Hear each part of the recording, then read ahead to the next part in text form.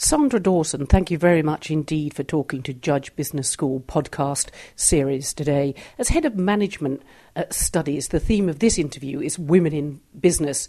Firstly, do you think women have a distinct or different management style to men? It can be debatable. It can. I mean, essentially, I think individuals have a style. And the question is, are more women one way than another? Because women are certainly not one sort of style. And I think in general, you could say that probably more women than men are more empathetic, have more consideration for understanding other points of view, and I think looking at a rather wholer, bigger picture. But of course there are men who can do that as well, and there are some women who can't do it at all. So I don't think women are like this and men are like that. I think but on the balance of probabilities, you might find more women with a greater humanity towards the way in which they manage. OK, well, let's go into the tough follow-up question first. If there had been more women in the boardroom during this recession, in the banks, might we have seen some kind of, but should we really be expanding this fast? Should we really be developing these financial instruments? Might the women, had they been in the boardroom, have tempered some of the decision-making? I don't think so. I don't think we've got any evidence to say that. I think the question is, could we have more women merchant bankers, more women investment bankers, more women on the board? What can we do about the pipeline? But I don't think we could say what would have happened to this recession. As far as I'm aware, the decisions that were made that have led the banks and other corporations into the state that they're in have been made by boards in which there have been some women, myself included in one of them. But I don't think we can make a gender difference about that. But in Iceland, they have, on the back of the bailout of the banks and the financial institutions, they have indeed legislated to put more women into the boardrooms. Is that a good decision? Well, I think there are two issues. One is, should you legislate for more women in the boardroom? And I'm not personally in favour of that. Or should you would you think that more women would have stopped this financial crisis? And I don't think that there's any evidence for that at all. It might be, it might not be. But the first question on should you legislate for more women, I want to do everything I can to increase the pipeline of women who will fit on boards and who will get to the top of companies. But I don't want to do that by saying you've got to have 40%, because I know that I myself do want to be number 39 out of 100 and be thought to be there simply because I'm a woman and I may not have the skills. And I think that would do me a great disservice, and it would also do the corporations a great disservice. So I'm much more in favour of doing everything to improve the pipeline. I'm not in favour of targets, mainly because I don't think that they'll achieve the purposes that it is said to achieve, and I don't think they'll be good for the women who find themselves in these pools of quotas. If you had to say, well, a woman's management style is like this, perhaps more empathetic and caring, and a man's management style is like that, are there any differences that you have discerned throughout your career as a woman who has risen to the top? Again, I think it's so difficult to make big generalizations between men and between women. When I say that women are more empathetic, I think that affects their management style with their colleagues and with the people who work with them. I don't think it makes them any less tough for making sound business decisions. So if you've got to make a decision in which, with regret, there's to be restructuring and there is to be redundancies, I don't think women are less likely to make those decisions. What I think they're likely to do is to think about the consequences and to anticipate the change, so that you would do more on seeking to increase the employability of your workforce, you would do more to enable them to move to better jobs, you would do more about how you communicated the change. But I don't in any way want to suggest that women are less tough. I think, though, the way in which they anticipate decisions and the way in which those decisions are implemented reflects their style. If we look to women in British politics, from 1997 we had the so-called Blair Babes, but we've seen Estelle Morris when she was Secretary of State for Education. We've seen Ruth Kelly drop out of government, and you could say government is a form of management. Yes. Do you think it is tough if women have children, or if women perhaps don't want to adopt the values of a certain management structure? I've always stayed rather away from politics and not talked about political leadership, although I talk a lot about business leadership. That doesn't mean I've not got views on it, but I don't regard myself as it is very as visible at the moment. I think that there are several things there. One is that I do think that if you are a minority, whether it's a woman or whether it's someone from a different racial background, and you are seen to stumble, people are less likely to support you because they are less likely to understand your position. So I do think that women have a tougher time when things get bad.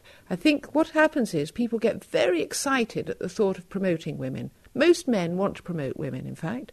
They get very excited. They find their protégée. She rises to the top. It is the most wonderful and extraordinary thing. And then she makes a mistake. That mistake is much, much more visible. And there, sometimes the support falls away.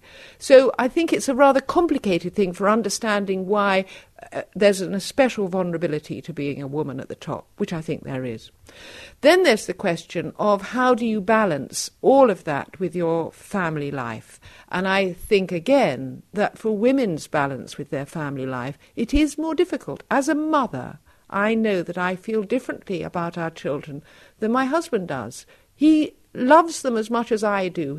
I know he feels as proud and involved a parent, but he doesn't have that feeling that absolutely from naught probably till they're 50 or beyond, I feel a sense of responsibility about my children that I would put in a different context to his. It's a psychological holding, isn't it? I think it is, and I think there are a few women who don't experience that. But in my experience, my personal experience, I feel that, and I know more women who feel that than men. I remember when one of our children was away in Africa, and I at one point said to my husband, "Do you think about her every day?" And he looked at me amazed and said, "Why would I do that?" And so I think that we feel this. We both have an equal love and investment in our children, but the connection with the mother is different. And I think that that does create very serious inhibitions. And I think that if more men could understand that, then there would be more understanding of women in tough jobs. If you look at that, I think the comparative research shows that if a woman's in a management system and she doesn't have children, she earns a little bit more than men, which is quite surprising. But if you do have children, your career takes a step back. Indeed, that's what Ruth Kelly, as a mother of four, said she was doing. She was stepping back because she wanted to spend more time with the family. And men have done it too. But do you think that does actually determine how far you rise in the organisation? I'm sitting here with you, Sandra, and I would say no. Well, I think that sometimes it does. And it is difficult for any reason to be out of the mainstream of your occupation and your profession. And I think organisations should work exceptionally hard at keeping in touch, enabling women to keep in the networks, to really be seen to be part of the organisation, even though they're taking time out. This is difficult. It requires real investment, and that's where I would like to see investment made. So taking a step back does take you out of the main field. It can disadvantage you, and also it can make you very much aware of other things you might want to do in your life. So, and again, I'm very much in favour of individuals charting their own life. But I would like society, families, communities to think much more about how we can support 50% of the population who are women to have their families, to really invest in their families, and again to have their contribution in the boardroom, not just for the women, but because, going back to the earlier point, I think organisations are enriched by having a diversity. And in fact, if I relate that to the point about the financial crisis, one of my fears is that out of the financial crisis we will have less diversity in the boardroom, because it will be thought that you've got to have people who have deep specialist understanding, and that women typically aren't large in that pool. That, I think, would be a serious mistake, because I think you do need the breadth. Not that necessarily having it would have stopped the crisis. If we move on to that glass ceiling, is it, as someone who specialises in management systems and has got to the top in your career, is it real or is it imagined? It's both. It's both, because you see that if you think it's there, you behave as if it were there, and you perhaps become rather more defensive, or perhaps you give up. So there's both the imagination. The reality is that because, again, there are so few women coming through in the pipeline, there are few of them who can rise above it. If the question is a woman equal capacity as a man, sitting being adjudicated for a post, most organisations I know, actually, given that situation, would want to promote the woman.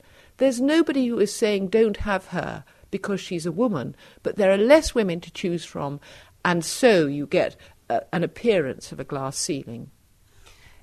Can we look at different sectors now, financial services, we've talked about politics as well, and perhaps universities? We're sitting at Cambridge University.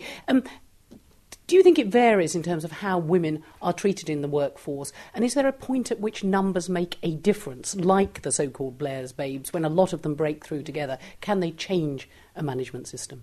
I think that numbers do make a difference, and so you might say to me, well, why aren't you in favour of targets? But I've explained why I'm not in favour of targets. So I think numbers do make a difference. Rather cynically, I might say that the moment professions begin to pay less proportionately, that is the time the professions become much more open to women because the men are moving on. I remember being in Imperial College years ago and celebrating the fact that we had a small number of women civil engineers, nearly all of whom had got firsts.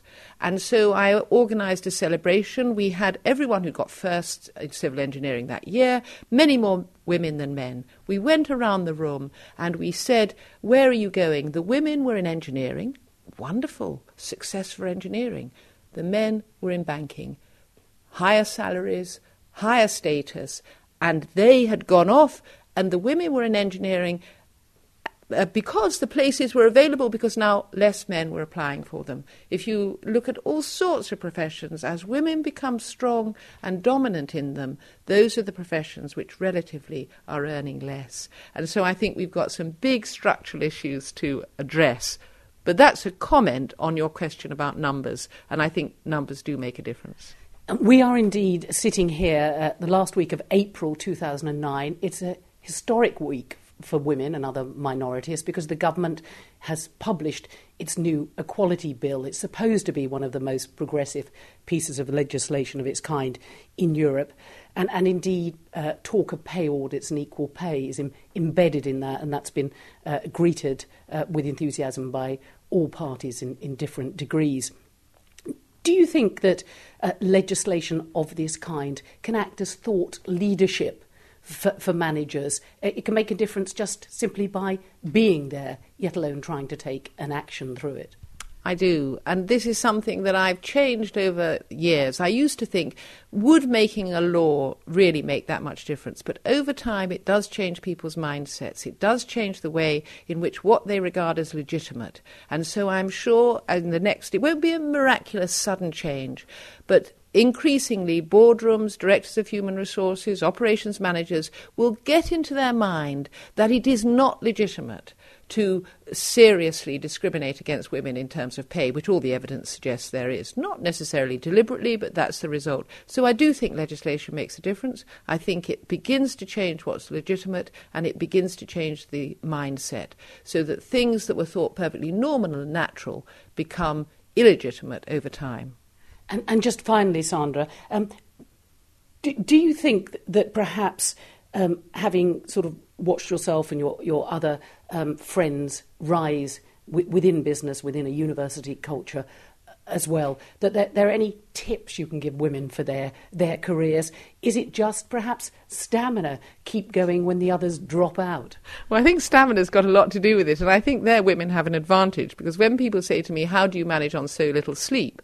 I say it was that time when I had young babies and I was working full time. And if you've got a sick child until 3 a.m. and you know you've got to be doing something at 8 o'clock the next morning, you just find inner resources. And that has actually stood me in extraordinarily good stead for the next 30 years. So for someone who used to say she needed 8 hours sleep a day, that experience has gone by. So I do think stamina. I do think optimism. Being optimistic and not seeing oneself defensively, believing in oneself, which relates to how not being excessively arrogant at all, but having a sense that you can do something and you can do a job, and making sure, if you can, that you have relationships with people who also support you. I mean, undoubtedly, if one goes home to somebody who doesn't share your commitment to your development, it must be deeply, deeply frustrating and debilitating, both for the relationship and for your career. And one thing that I give enormous thanks for is that was a joy, has always been a joy for me.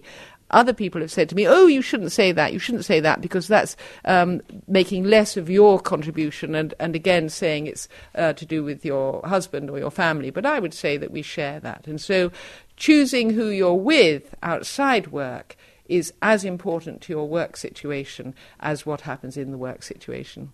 And just finally, at what point, we've got the Equality Bill being published this week, as I said, but at what point will you, in your long-lived career, which has taken a lot of support from others, you seem to be saying, and stamina, will you think, well, we have broken through the glass ceiling, things are different now to when I started in my career?